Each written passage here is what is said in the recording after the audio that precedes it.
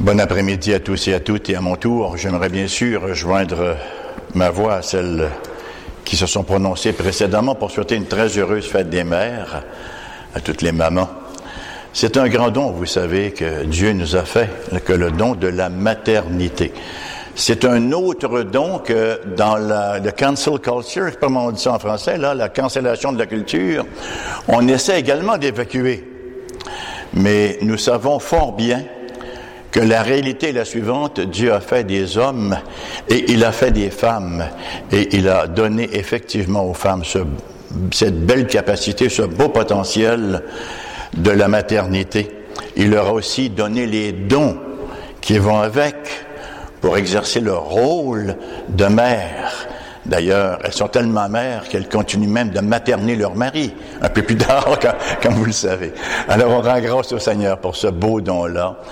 On vous aime et on sait que le Seigneur vous aime encore plus que nous. On vous aime malgré qu'on vous aime beaucoup. J'aimerais souligner le fait que nous avons des Nouveaux Testaments en assez bonne quantité. On en a 50 quelques copies. Il devrait être quelque part derrière. C'est la traduction dite de Lausanne. Voilà, c'est la vieille vieille traduction de Geneva Bible. Vous savez, il y en a qui ont ils mettent beaucoup d'emphase sur le texte reçu. Bon, on discute même plus de ces choses-là parce qu'il n'y a pas suffisamment de distinction entre les différents textes. On a 5225 textes grecs, on a des, etc. Mais enfin, eux, ils mettent beaucoup d'accent là-dessus, mais c'est un bon texte. Alors, si vous en voulez, on distribue pas ça comme des traités d'évangélisation, mais si vous avez un contact qui, vous pensez, pourrait profiter de la parole de Dieu, ça serait quand même très bien. Je suis très heureux qu'on ne se réunisse pas dans le stade olympique. Sinon, il me faudrait des jumelles pour voir jusqu'au fond de la salle, oui. Vous savez, il y a des bancs devant aussi, hein. On n'est pas obligé de s'asseoir derrière. On est les bienvenus de s'asseoir plus à l'avant. D'ailleurs, on a un bel exemple. On a un nouveau baptisé qui est assis en plein centre. Au milieu est la vertu, dit-on, in medio stat virtus. Alors, mon cher Prosper, bienvenue parmi nous. On rend vraiment grâce au Seigneur pour ton engagement. On sait qu'on devient une même plante avec le Christ. Enfin, on est devenu une même plante avec le Christ, et c'est ce que nous professons, n'est-ce pas, par les eaux du baptême. C'est tout pour les critiques, les annonces, les bienvenus et tout cela. Oui, c'est beau, on peut commencer la prédication. Ah, belle initiative. Amen. Quelle belle obéissance. Alléluia.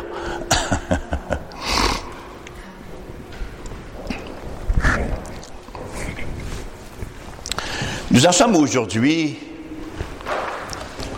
à la dernière des 7 lettres que le Seigneur a inspirées à Jean pour les églises d'Asie mineure, qu'on appelle les 7 lettres de l'Apocalypse. Nous en sommes donc au chapitre 3. Et nous lirons les versets 14 à 22.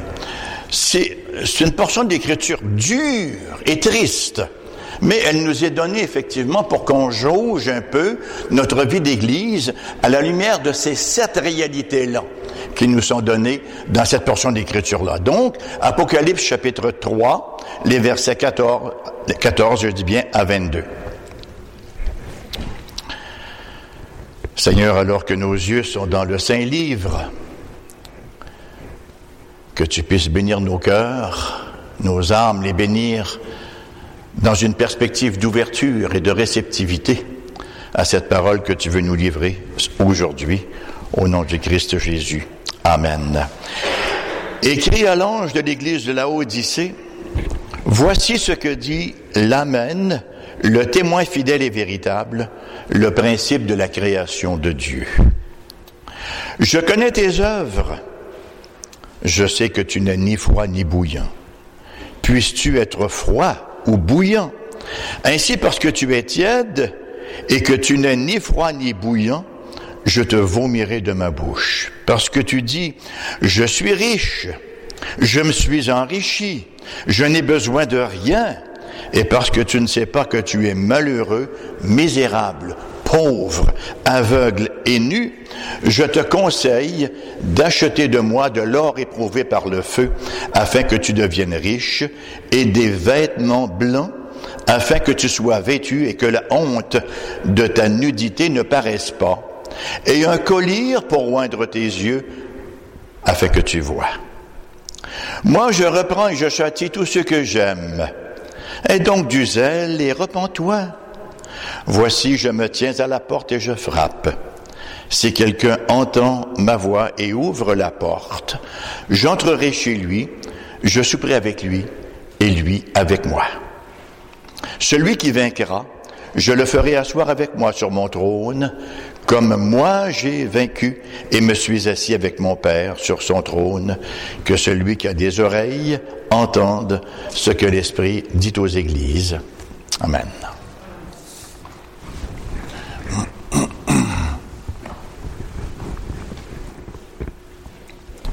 Le titre de mon partage d'aujourd'hui, c'est « Notre communion avec le Fils ». Je vous confesse d'emblée que je n'ai pas suivi de manière textuelle, slavish, le mot ne me vient pas, de manière textuelle, très précisément, ce que le texte nous dit. Je mets davantage l'emphase sur notre communion avec le Fils. Je pense que, à mon humble avis, le point central est effectivement au verset 20. Je me tiens à la porte et je frappe. Que celui qui entende ma voix ouvre et je souperai avec lui. Et voilà, il deviendra partie prenante de toutes les promesses que j'ai pour ceux qui le font.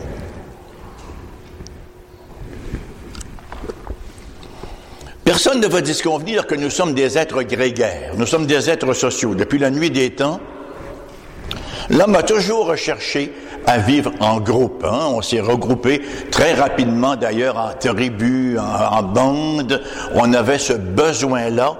On a encore ce besoin-là de vivre avec les autres. Et c'est paradoxal, parce qu'on est incapable de le faire en raison du péché qui nous habite, mais on ne peut pas ne pas le faire en raison de notre nature humaine. Pourquoi? Parce que nous sommes à l'image de Dieu. Et Dieu est un être avec. Dieu est un être trine, un être en communion. C'est la raison pour laquelle on peut dire Dieu est amour, parce qu'il y a quelqu'un à aimer. Il n'a pas eu besoin de nous créer pour dire j'ai besoin de créer des personnages que je vais pouvoir aimer et ainsi manifester mon amour. Son amour était pleinement complet dans sa relation trinitaire interrelationnelle. On n'a pas toujours des mots par analogie, bien sûr, parce que la Trinité nous transcende tellement. On est fait pour vivre donc en communion. Et Dieu, dans sa miséricorde, lorsqu'il nous sauve, qu'est-ce qu'il fait? Il ne nous met pas sur une tablette quelque part, non. Il nous met en Église. Il nous place en Église. Le Seigneur ajoutait chaque jour à son Église, nous était rapporté au livre des Actes, ceux qui étaient sauvés. Nous prenons souvent nos relations pour acquises. Même notre relation avec Dieu, on la prend souvent comme acquise. Nos relations matrimoniales. On se marie, on a les yeux vitreux, cœur débattant. Bon, une trentaine d'années après, oui, on s'aime encore, mais les yeux sont un peu différents, les propos sont un peu différents aussi. On prend facilement comme acquis toutes nos relations matrimoniales, nos relations amicales et nos relations ecclésiales aussi. Mais lorsque survient une rupture, remarquez quand les gens meurent, à quel point ils sont fins subitement. On s'en va sur nos funéraires. Puis il était donc bon, il était donc gentil. On devient tous fins une fois qu'on est mort. On est moins fin finaux un peu que lorsqu'on est vivant. Mais lorsque la relation en vient à une rupture, on regarde, on considère à quel point elle nous était précieuse. Mais plus précieuse que toutes les relations, c'est celle que nous entretenons avec la personne du Seigneur Jésus-Christ, avec le Fils. 1 Corinthiens, chapitre 1, verset 9. Dieu est fidèle, lui qui vous a appelé à la communion de son Fils, Jésus-Christ notre Seigneur. On est appelé à la communion de Jésus-Christ, son Fils notre Seigneur. 1 Jean 1,3, ce que nous avons vu et entendu, on pourrait sortir toute une pléthore de versets, on va se contenter de quelques-uns seulement. 1 Jean 1,3 donc, ce que nous avons vu et entendu, nous vous l'annonçons à vous aussi, afin que vous aussi vous soyez en communion avec nous. Or, notre communion est avec le Père et avec son Fils Jésus-Christ. Voyez-vous? La relation du corps, d'abord, avec la relation avec le Père par le biais du Fils, le médiateur. 2 mots dans le grec pour parler de communion. Deux principaux mots qui nous parlent de communion. Le premier, c'est le mot métokos. Métokos, c'est un mot qui traduit une entreprise dont les partenaires sont légalement associés et qui partagent profits et pertes. On a un bel exemple de cela d'ailleurs dans la parole, à Luc, chapitre 5, verset 7, lorsqu'ils sont dans la pêche miraculeuse et que, par définition, ils en attrapent miraculeusement, la barque est en train de couler à pic tellement il y a des poissons, et qu'est-ce qu'ils ont fait, nous est-il rapporté? Ils ont appelé leurs compagnons. Ben, le mot compagnon, c'est le mot métokoi. C'est métokos au pluriel. Ils ont appelé leurs communiants. Ils ont appelé leurs associés. Alors, c'est le premier mot que l'on retrouve pour le mot communion. Ils firent signe à leurs compagnons qui étaient dans l'autre barque de venir les aider. Ils vinrent et ils remplirent les deux barques au point qu'elles s'enfonçaient. 1 Corinthiens, chapitre 10, verset 17. Puisqu'il y a un seul pain, nous qui sommes plusieurs, nous formons un seul corps, car nous, métokos, car nous participons. Nous communions tous à un même pain. Ça nous en dit pas mal, ça, sur ce qu'est une Église.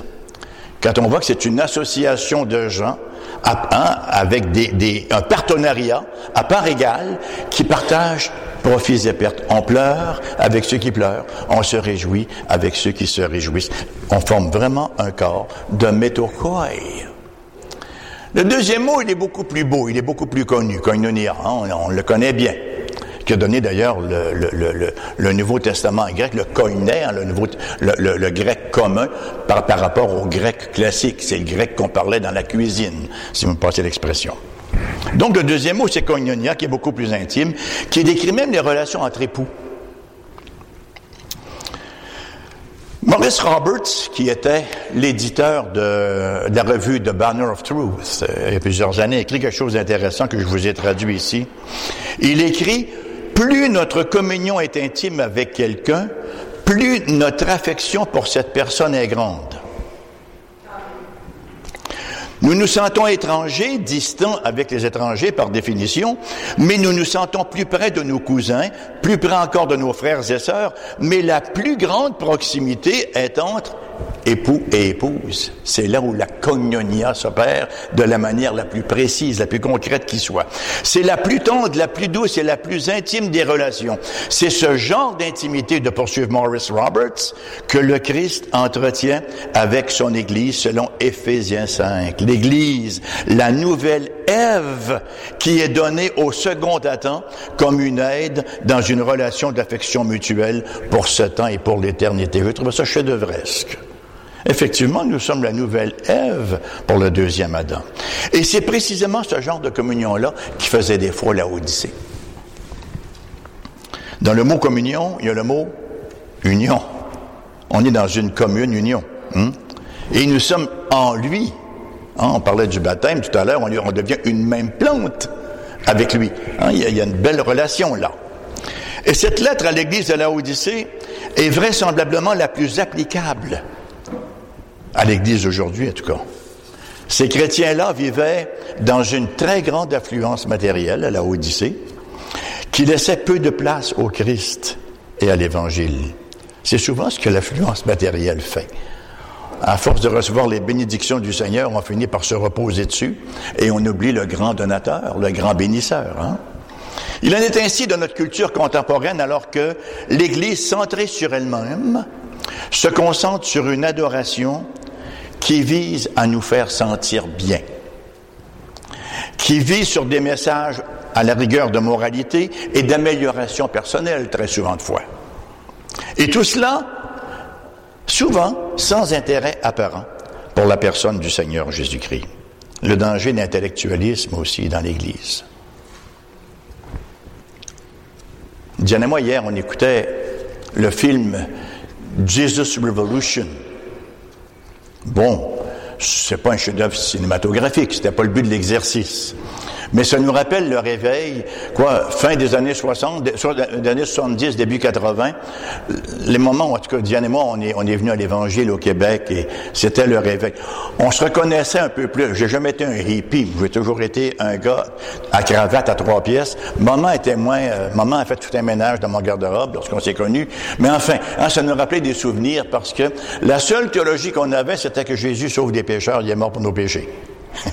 Et on se promenait avec cela et on s'aimait beaucoup, on aimait tout le monde qui professait Jésus, on passait des soirées, n'est-ce pas, à chanter puis à partager. C'était pas le délire, c'est plus que ça encore. C'était la foi, la véritable foi. Oui. Bon. Autre temps, autre mœurs, hein. Les temps ont changé, bien sûr. On est devenu réformé baptiste. C'est pas moindre, mais c'est un peu différent. On a grandi, on est un peu plus analytique, bien sûr, mais il y a un début à tout. Mais dans ce film-là qu'on voyait hier, il y a quelque chose que j'ai trouvé très, très lié à mon message d'aujourd'hui. Celui qui était un peu le leader du mouvement de réveil parmi le groupe de hippies et qui emmenait les gens là, et celui qui a connu Chuck Smith, et qui organisait bien les choses, qui avait de très, très beaux dons d'ailleurs. À un certain moment, il s'est mis à penser qu'il était important.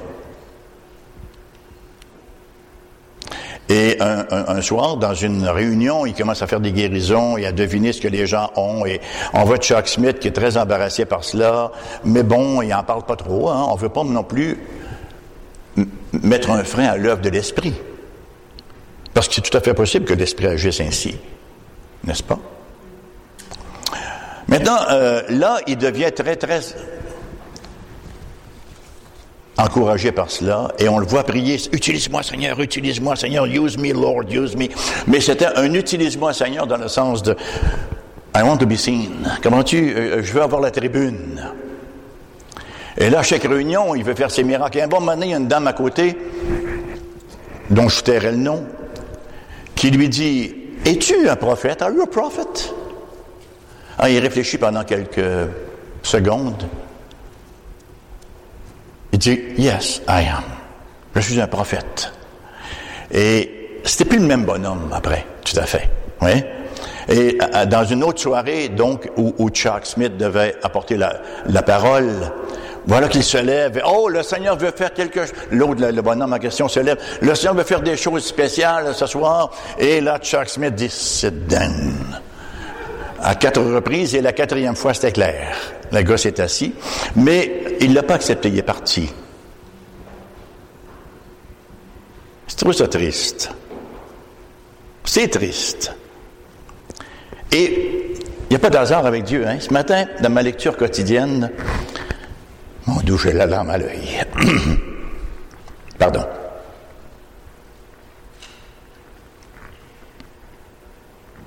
Parce qu'on est en train de dealer aussi avec un cas qui nous rappelle un peu une situation semblable. Enfin, dans ma lecture de ce matin, dans 1 Samuel, chapitre 15, nous avons Saül, comme vous le savez, qui est roi d'Israël et qui est infidèle, vraiment infidèle à son engagement vers l'Éternel. On est tous infidèles, mais il y a un cadre minimum, hein? Et dans le cas des Amalécites, on dit Amalécites, ça m'est revenu en français, effectivement. Il va combattre les Amalécites et l'ordre avait été clair. Tu te débarrasses de tout le monde, les ânes, les chiens, les chats, les humains. Tu laisses rien de vivant là. Mais ils ont gardé le meilleur, les meilleures brebis, les meilleurs animaux. Et là, Samuel est désolé, bien sûr. Et le Seigneur dit à Samuel, arrête de te désoler, j'ai rejeté Saül comme roi. Et tu vas aller lui annoncer la nouvelle. Et là, il y a une très, très belle parole qu'on connaît bien d'ailleurs, que Samuel prononce au nom de David. Lorsque tu étais petit. Lorsque tu étais petit à tes propres yeux, l'Éternel t'a fait roi d'Israël. Lorsque tu étais petit à tes propres yeux. C'est à quoi ça m'a fait penser? À Jean-Baptiste, qui dit, il faut que je diminue et qu'il croisse. C'est le combat constant de toute notre vie chrétienne. On a besoin de diminuer. Il n'y a personne d'entre nous qui peut dire « Je n'ai aucun orgueil ». On a au moins un minimum de fierté. Mais quand ça nous rend dysfonctionnels, quand ça nous fait nous mettre en avant même du Christ Jésus et lui faire ombre, là nous sommes dans la difficulté. On a besoin de rapetisser. On a besoin de diminuer. Non pas parce qu'on est grand, mais quand on diminue, on est en train de voir ce que nous sommes réellement, des êtres qui sommes complètement dépendants de la personne glorieuse du Seigneur Jésus-Christ. Les Laodiciens est à peu près là, les Laodicéens est à peu près dans cette condition-là. Il ne manquait pas de théologie, il serait une seule Église, tout allait bien, mais le Christ il n'était pas là parce qu'il était à la porte. Il est donc dehors, il était au niveau de la présence ressentie, il n'était plus dans l'Église. John Stott écrivait « Aucune de ces 7 lettres n'est aussi manifestement appropriée à l'Église du XXe siècle que celle-ci. Elle dépeint à merveille la respectable, nominale, plutôt sentimentale, religiosité à fleur de peau, tellement répandue parmi nous aujourd'hui. Pourtant, le christianisme, c'est la communion avec le Christ. Qu'est-ce que le christianisme? C'est une personne? C'est pas une idéologie, c'est une personne, c'est la personne du Christ Jésus. De quoi nous parle la parole de Dieu? Lorsque Jésus parle aux disciples d'Emmaüs, puis qu'il essaie de leur faire comprendre la parole, qu'est-ce qu'il leur dit? Regardez ce qui est écrit sur Abraham, sur le 5e voisin ou sur la maison d'à côté. Non, regardez ce qu'il est dit de moi dans Moïse, les prophètes. La parole de Dieu nous parle du Christ à venir et du Christ venu. Être un chrétien, c'est être en relation, en communion étroite, intense et intime avec le Seigneur Jésus-Christ. On parlait du baptême tout à l'heure, on n'a qu'à penser à la communion aussi, qui est le rite de continuation. Qu'est-ce que la communion? Être assis à table avec Jésus, communier avec Jésus, prendre notre repas avec l'agneau. C'est la raison pour laquelle je me propose donc aujourd'hui de traiter cette lettre dans une perspective un tout petit peu différente. On va se concentrer, comme je le disais précédemment, sur le verset 20, qui nous dit « Voici, je me tiens à la porte et je frappe. Si quelqu'un entend ma voix et ouvre la porte, j'entrerai chez lui, je souperai avec lui et lui avec moi. » Il y a donc certains éléments qu'on ne touchera pas nécessairement. Mon premier point, c'est le dégoût du Seigneur. C'est le meilleur mot que j'ai trouvé pour synthétiser un peu la première partie de ce texte-là. Laodicée, c'est une ville située le long d'une route importante. Merci beaucoup. Je ne sais pas si ça va finir. Merci. Je vais te redonner le reste. J'ai un petit nez. Merci. Qui a osé rire quand j'ai dit j'ai un petit nez? OK.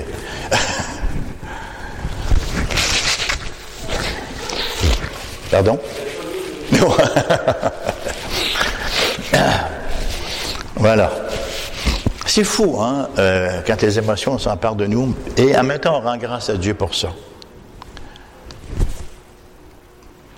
Passez-moi l'expression bien québécoise, mais j'ai horreur des gens frettes. On a besoin d'être chaud, brûlant pour notre Dieu. D'être mu quand il vient nous toucher.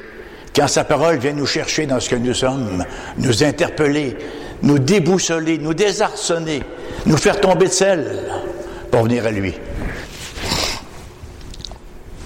Donc, la Laodicée était sur une route très importante et ça en faisait une ville très riche, très riche. Tout le monde passait par là, il y avait des centres bancaires, il y avait des gens bien nantis à la une. C'était une ville prospère. D'ailleurs, en l'an 61, elle avait été détruite par un tremblement de terre, mais vous savez quoi?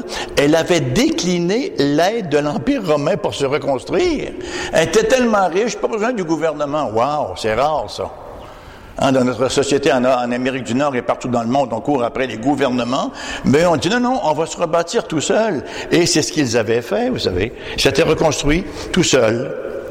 On y retrouvait entre autres une école de médecine extrêmement réputée, le collier pour oindre les yeux. On y retrouvait également une douce laine noire pour l'élite qui faisait la mode de l'époque. C'était le Hugo Boss de l'époque. Cette laine-là que, on traitait et qui se vendait fort bien. La Odyssée avait un problème majeur, et vous le connaissez sûrement, c'est son approvisionnement en eau. Pourquoi? Parce que l'eau venait d'assez loin. Enfin, elle venait d'une source chaude qui plus est, qui était située à 8 kilomètres plus loin que la Odyssée. Alors, on avait bâti et érigé tout un système d'aqueduc, et l'eau partait 8 kilomètres plus loin et descendait.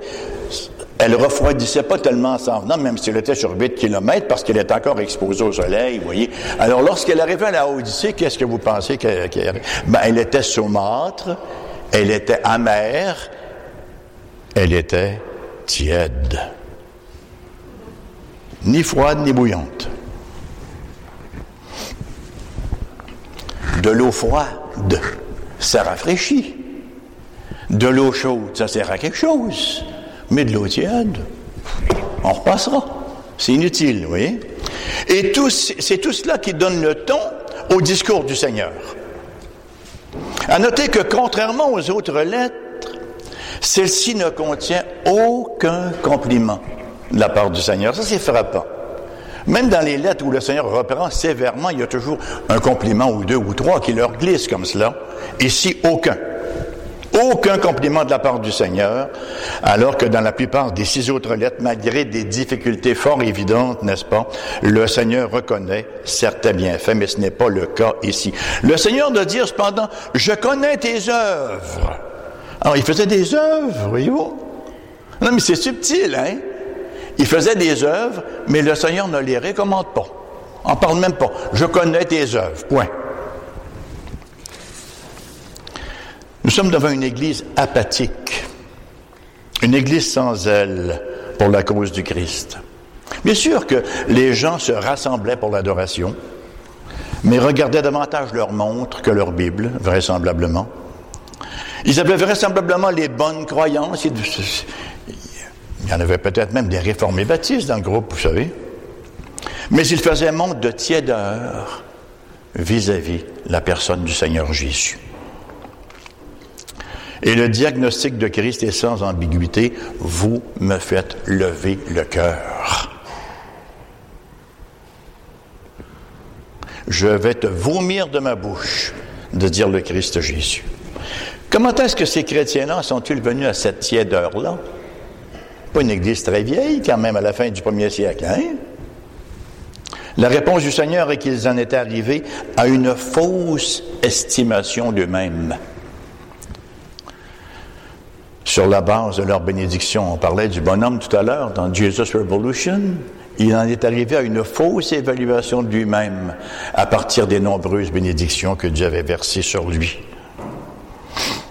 Verset 17, « Parce que tu dis, je suis riche, je me suis enrichi, je n'ai besoin de rien, et parce que tu ne sais pas que tu es malheureux, misérable, pauvre, aveugle et nu. »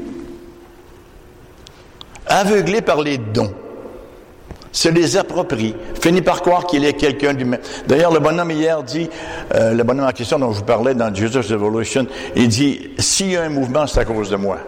Ça commence tranquillement, mais ça s'en va comme un entonnoir, en s'élargissant. Il y a peu de chances de voir quelqu'un ou une église qui se revendique d'avoir besoin de rien se reposer sur la personne du Seigneur Jésus. On se repose sur ce que nous avons. Jésus peut être sous-tendu à l'arrière-scène, vous voyez. Mais il y avait une forme d'arrogance dans leur démarche à la Odyssée. Quelqu'un a qualifié ce syndrome-là, si commun en Amérique du Nord aujourd'hui, d'affluenza. Bien sûr, ça vient du mot affluence. Et il le décrit comme suit: un ramassis de maladies psychologiques comme l'isolement, l'ennui, la passivité et le manque de motivation engendrés chez les adultes, les ados et les enfants par la possession de richesses et de facilité. Les Laodicéens étaient malades d'affluenza. Et Jésus, en retour, était malade d'eux. Hein?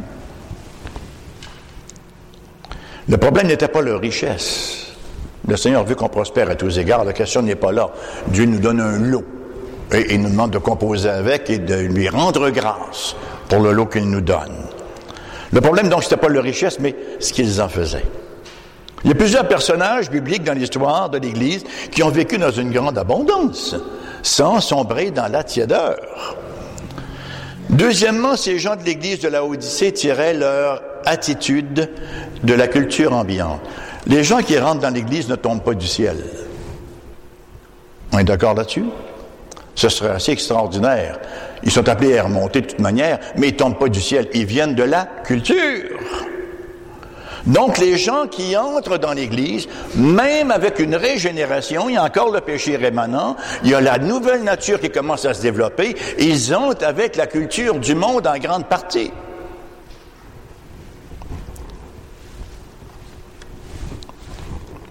Et c'est fréquent dans l'Église de devenir préoccupé par les royaumes du monde, par la recherche du plaisir, par la dernière mode, ou encore de se voir préoccupé par soi, et là tomber dans le piège de la victimisation, au détriment de notre communion avec le Christ. Je pense que c'est important de savoir où on est rendu dans le déroulement de l'histoire de la rédemption. On a le scénario, hein? On a le scénario en 66 livres. Je pense que c'est important de savoir où on est rendu. Mais faites attention de ne pas être surpréoccupé par ce qui se passe dans le monde. Ah, il faut qu'on sache, pour savoir comment réagir. Okay. Ce qui est important, c'est de savoir quel est le contenu de notre réaction. Depuis Adam, en passant par toutes les modes, en passant par le paganisme, en passant par le modernisme, en passant par la postmodernité, en passant par le wokisme, le message est toujours le même. Il y a une vérité. Il n'y en a pas deux, il y en a une. Et c'est pas l'humain qui la possède. Elle nous a été révélée, elle nous vient de Dieu. Alors nous ne sommes pas des présuppositionnalistes déconnectés, mais en arrière-scène, en arrière-plan de notre argumentation, on sait que c'est comme ça que ça doit se terminer quelque part. On peut bien sûr argumenter. On n'est pas des abrutis non plus. Hein? On comprend ce qui se passe et on peut argumenter sur bien des points, mais en bout de ligne, c'est la présentation du message de l'Évangile qui fait le cas. Et ça m'amène à mon deuxième point, l'amour du Seigneur.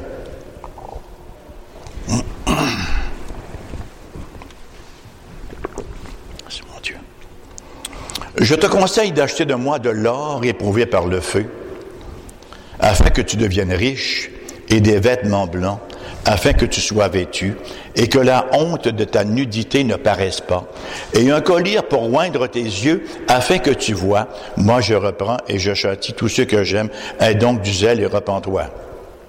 Je suis riche, j'ai tout, je n'ai besoin de rien, et voilà le conseil. T'es pauvre, t'es misérable et nu, t'es mieux d'acheter de moi si tu veux vraiment avoir quelque richesse que ça puisse être. Le centre de vie de l'Église de Laodicée était absent. Il n'y avait pas de communion ressentie. J'ai bien voulu ajouter ressentie, volontairement. Il n'y a pas de communion ressentie avec le Christ dans leurs assemblées. Bien sûr, ils chantaient des hymnes, faisaient des prières, écoutaient la prédication, s'asseyaient autour de la table du Seigneur, mais ils ne mangeaient pas avec lui. Assis à la même table du Seigneur, mais ne mangeaient pas avec lui. Il y a un puritain que j'avais lu un jour, il dit, on peut se présenter dans la cour du roi, mais jamais rencontrer le roi. C'est une très belle réalité, vous savez. Et ça peut être, c'est des choses qu'il nous faut toujours surveiller, d'être en communion avec notre Dieu. On n'est pas en pratique de religion, on est dans une relation de communion avec notre Dieu. On s'attendrait à ce que Jésus dise, écoutez, assez, c'est assez. Et qu'il les vomisse de sa bouche. Mais non, qu'est-ce qu'il fait? Au contraire, dans son amour, il les invite. Il les invite. Et les chrétiens doivent cesser de s'attendre à ce que leurs besoins spirituels soient satisfaits par le marché de la Odyssée, par les belles théories du monde. Ils doivent impérativement venir au Christ. Ils vont vite réaliser que Jésus opère une économie qui est complètement différente de celle du monde. Et c'est ce que le Christ veut dire. Je te conseille d'acheter de moi. Lui seul peut enrichir notre pauvreté. Lui seul peut vêtir notre nudité. Lui seul peut guérir notre cécité. Et lui seul peut donner vie à ce qui est mort en nous. Ça nous rappelle les propos d'Ésaïe 55. Vous tous qui avez soif, venez aux eaux. Même celui qui n'a pas d'argent, venez acheter et manger. Venez acheter du vin et du lait sans argent, sans rien payer. Avoir commerce avec Jésus, c'est venir à lui les mains vides à la recherche de sa grâce. C'est pas, il est bien béni, il mord pour faire avancer le mouvement.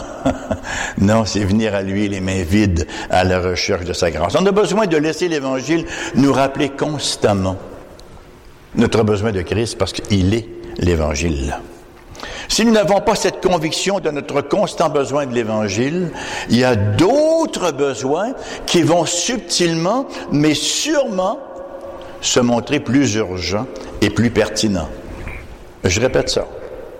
Si on n'est pas conscient de ce grand besoin-là, ce premier besoin si fondamental à tout le reste, il y a d'autres petits besoins ratoureux qui vont se glisser sûrement, rapidement, et qui vont finir par se montrer plus importants que notre vrai besoin. Oui, je vais aller à l'église, mais j'ai un petit dérangement ici. Oui, là, je me suis couché tard hier. Oui, là, j'ai de la visite. Là, on commence à avoir d'autres besoins qui prennent la place du besoin fondamental. Si nous ne nous opposons pas consciemment à cette influence croissante des felt needs, des besoins ressentis, qui sont en réalité de faux besoins, nous allons trouver que le monde et son agenda est tout à fait pertinent pour nous, et tout cela au prix de ma relation avec le Seigneur.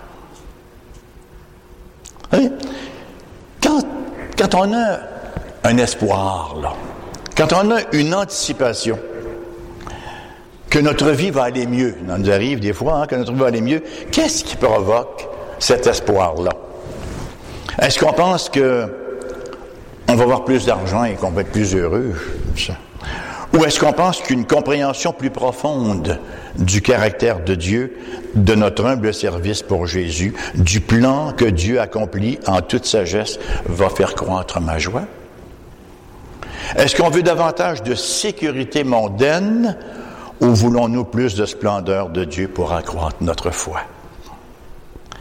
Et ça nous amène à notre troisième point, la communion avec le Seigneur.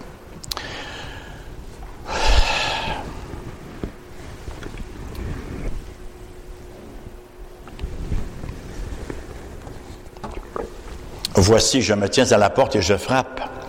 Si quelqu'un entend ma voix et ouvre la porte, j'entrerai chez lui, je souperai avec lui et lui avec moi. Il y a de la richesse là-dedans, vous savez. D'abord, on retrouve deux métaphores extrêmement importantes. Deux métaphores qui nous parlent effectivement de séparation dans ce texte-là. Lorsqu'on ferme la porte à quelqu'un, on n'est plus en communion avec ce quelqu'un-là. On est d'un côté de la porte et lui de l'autre côté de la porte. On est hors communion. Si quelqu'un frappe et qu'on ouvre, on entre en communion avec quelqu'un. C'est la métaphore que nous avons ici. Et c'est l'idée même qu'on a ici. Pour entrer en communion avec Christ, il y a une porte qui doit impérativement être ouverte. Et certainement, la porte qui nous obstrue notre communion avec le Seigneur, c'est le péché.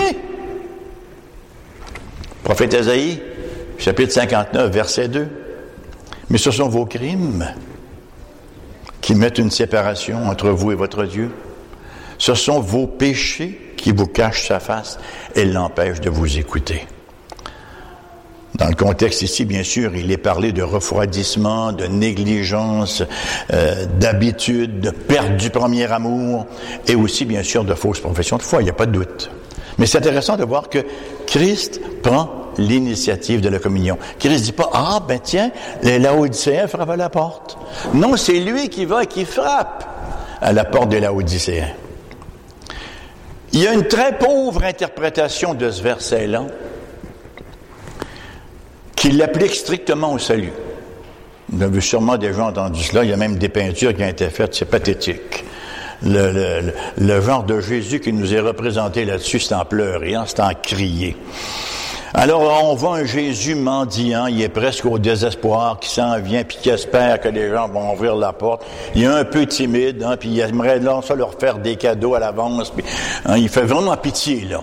Il cogne à la porte, puis ils vont-tu ouvrir? C'est l'image qu'on a. Et l'image de Dieu, le problème, c'est que la poignée est par en dedans. Donc, Jésus n'est pas capable d'ouvrir la porte. Il faut qu'il attende, il reste dehors. Et là, si quelqu'un a la gentillesse d'ouvrir la porte à Jésus, que Jésus est content.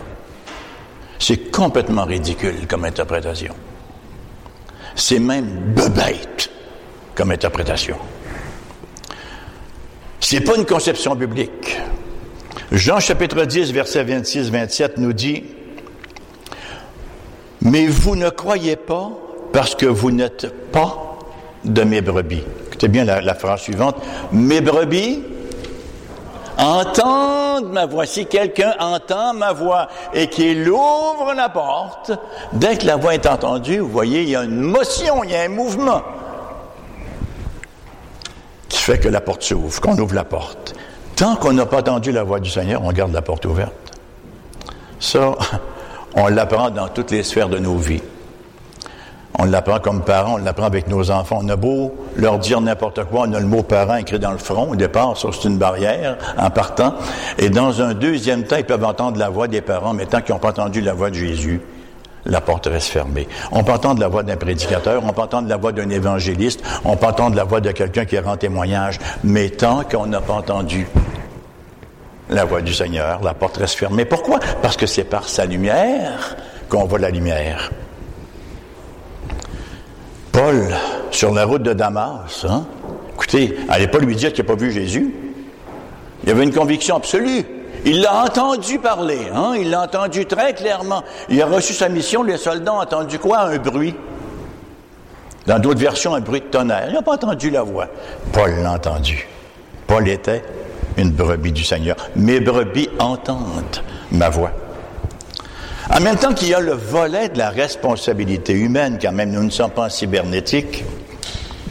La qualité de notre communion en dépend, comme en fait foi le verset 20. « Voici, je me tiens à la porte et je frappe. Si quelqu'un entend ma voix et ouvre la porte, j'entrerai chez lui, je souperai avec lui et lui avec moi. » La deuxième métaphore, c'est celle du souper. L'image par excellence de la communion étroite. Le souper, la table, occupe une très, très, très grande place dans le ministère du Seigneur Jésus, tout au long d'ailleurs du Nouveau Testament, même dans l'Ancien, on la retrouve aussi.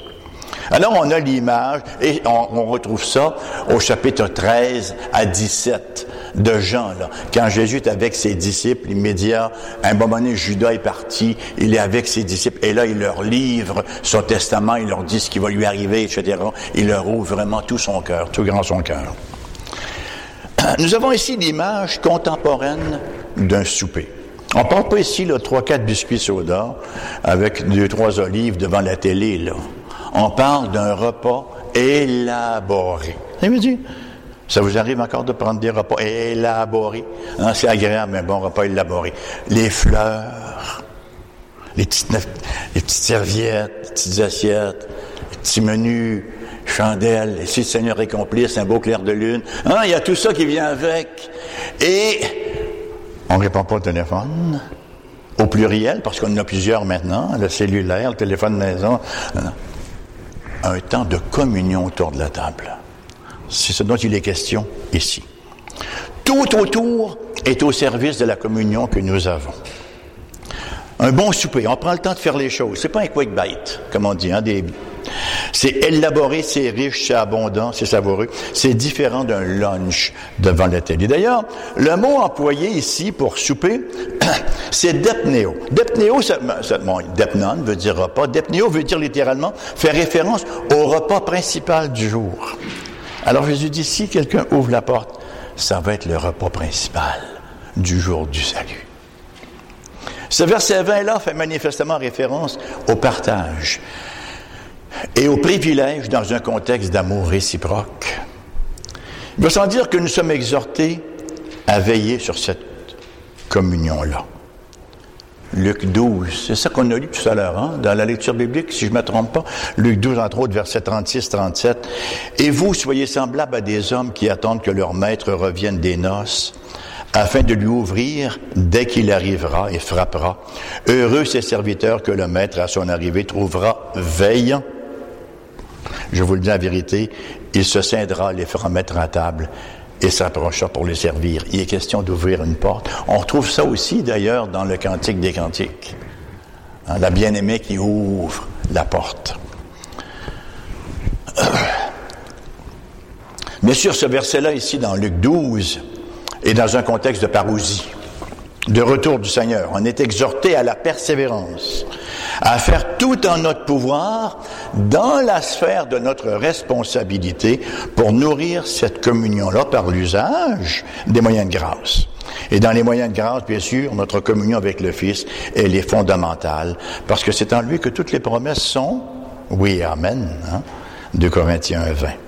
J'aimerais conclure avec ce verset d'Hébreux, chapitre 4, versets 14 à 16. « Ainsi, puisque nous avons un souverain sacrificateur qui a traversé les cieux, le Fils de Dieu, demeurons fermes dans la foi que nous professons, car nous n'avons pas un souverain sacrificateur qui ne puisse compatir, retenez ce mot-là, à nos faiblesses, au contraire. Il a été tenté comme nous en toutes choses, sans commettre de péché. Approchons-nous donc avec assurance du trône de la grâce, afin d'obtenir miséricorde et de trouver grâce pour être secourus dans nos besoins. Il y a tellement de matériel dans ce verset-là qu'on n'en sortirait pas. J'aimerais juste sortir 2 petites vérités importantes, 2 éléments généraux qui ressortent de ce passage-là. Premièrement, la suprématie du Christ. Il a traversé les cieux. Il n'a pas seulement traversé le lieu saint ou le lieu très saint. Il a traversé les cieux. Vous savez ce que ça veut dire? Que Jésus a traversé les cieux? Jésus, c'est Dieu. C'est l'infiniment grand. Il s'est fait infiniment petit. C'est ce que nous dit Philippiens. Il s'est fait infiniment petit. Il s'est fait nôtre. Mais, rappelons-nous sa suprématie. Il a traversé les cieux. Oui, il a vécu comme nous. Oui, il s'est véritablement identifié à nous. Mais, rappelons-nous de sa suprématie. Deuxièmement, et c'est important, sa sympathie. On vient de lire le verbe compatissant. Compatir. Il n'a pas pris la nature des anges. Il a pris la nature de la postérité d'Abraham, nous dit le texte. Il valorise la postérité d'Abraham. Hein? Ça, c'est important. Il n'y a personne d'entre nous qui ne veut pas avoir l'air un peu important, qui ne veut pas être considéré, qui ne veut pas être aimé. Hein? On veut tous que les autres considèrent qu'on existe, là, qu'on n'est pas une coquerelle ou je ne sais pas trop quoi d'autre, là, hein? Qu'on est des êtres humains, qu'on a une valeur, qu'on a l'image de Dieu. Notre valeur ne vient pas de ce que nous sommes intrinsèquement, mais de ce que le Christ a fait de nous. Nous sommes l'objet de l'amour du Christ, de la sympathie du Christ Jésus. Les croyants sont le jardin du monde, les croyants sont le jardin de Dieu, le reste du monde, un désert. Les croyants représentent son héritage, le reste du monde, ses ennemis. Le plus faible, le plus insignifiant, le plus pauvre des croyants a plus de valeur aux yeux de Dieu que tout le monde à côté. Nous sommes en communion avec quelqu'un comme nous, quelqu'un qui est des nôtres.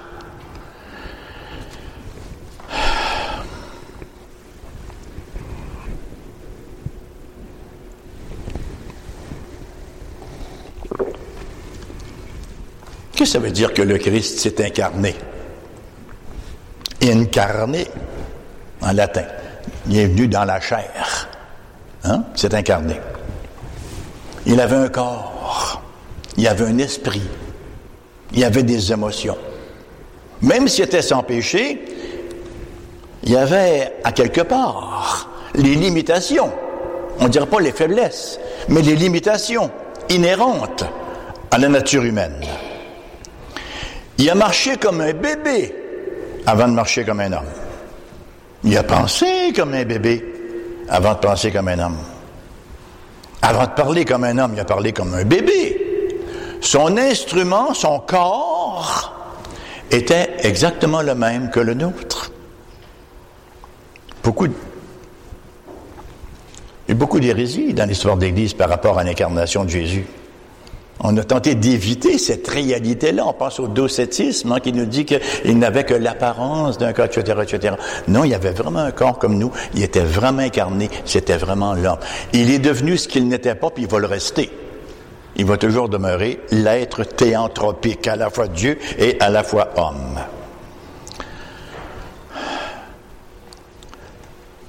La Bible nous dit qu'il a été tenté comme nous en toutes choses. Ça ne veut pas dire qu'il a expérimenté là toute la gamme des tentations spécifiques, je sais pas, aux femmes, aux gens mariés, mais il a expérimenté toute la gamme des tentations sans expérimenter chaque tentation, toute la gamme des tentations. Il a été exposé à toutes les sphères, toutes les catégories de la tentation. Pas très fort en musique, mais il y a plusieurs années, j'avais à prêcher aux États-Unis dans une conférence de pasteurs et je prêchais précisément sur notre communion avec le Christ et j'avais trouvé cette illustration-là parce que notre fils, Jonathan, il est musicien et en quelque part, il y a une belle expression qui était sortie qu'on appelle la résonance sympathique. You know what it is about? La résonance sympathique. C'est extrêmement fascinant. Je connaissais rien là-dedans. Je suis allé voir sur Internet. Ça m'a, comme on dit au Québec, déniaisé un peu. J'ai su de quoi ça retournait. Et j'ai trouvé ça absolument fascinant. Parce que le mot que nous avons ici nous avons un souverain sacrificateur qui peut compatir, c'est le mot sympatheo. Sonne une cloche? Sympathie. Sympatheo. Qu'est-ce que ça veut dire quoi? Sympatheo. Sum veut dire avec, patheo veut dire pâtir. Pâtir avec. Bon. Le Seigneur est capable de s'identifier, de comprendre ce dans quoi nous sommes embarqués dans nos épreuves et dans nos tentations. Alors, la résonance sympatheo, la résonance sympathique, c'est très simple et je vous dis ce que Internet en dit. Sur un instrument de musique à cordes, les cordes sympathiques sont des cordes libres sur lesquelles on n'exerce aucune action, mais qui entrent en vibration par simple résonance ou par sympathie avec les notes jouées de même hauteur ou de même fréquence. Un exemple très simple, vous avez 2 pianos dans un appartement de Marche-Claire-Marie sur Païsine, vous en aurez parlé peut-être, vous entrez, vous pressez une note sur un piano et sans toucher à l'autre piano, la même note va résonner. C'est ce qu'on appelle la résonance sympathique. C'est pas beau comme illustration? Je veux dire, ça, la même sympathie avec nous parce qu'il a le même corps que nous. Mais il est monté au ciel avec, il l'a pas laissé sur la terre. Il n'y a rien de ce qui nous arrive, bien-aimés. Il n'y a rien de ce qui nous arrive qui ne fait pas vibrer, pensez-moi à l'expression musicale, le Christ à la même dimension que nos propres expériences. C'est la raison pour laquelle, quand le Christ est de l'autre côté de la porte, on est en sérieuse difficulté. On a besoin d'une relation étroite et intime avec lui. Quand une note est touchée dans la faiblesse de notre instrument humain, elle résonne dans le sien. Il n'est aucune expérience humaine qui ne se joue pas sur l'instrument humain exalté du Christ Jésus. D'où l'encouragement du verset 16 qui nous dit « pour être secouru dans nos besoins ». Vous savez ce que le texte grec nous dit? Littéralement, c'est « pour recevoir une aide en toute saison ». On parle toutes sortes de saisons dans nos vies. Il y a des saisons hivernales, des saisons estivales, des saisons printanières, des saisons automnales, figurativement. On peut obtenir de l'aide en toute saison, de la part de celui qui sympathise littéralement avec nous. Permettez-moi une application en terminant.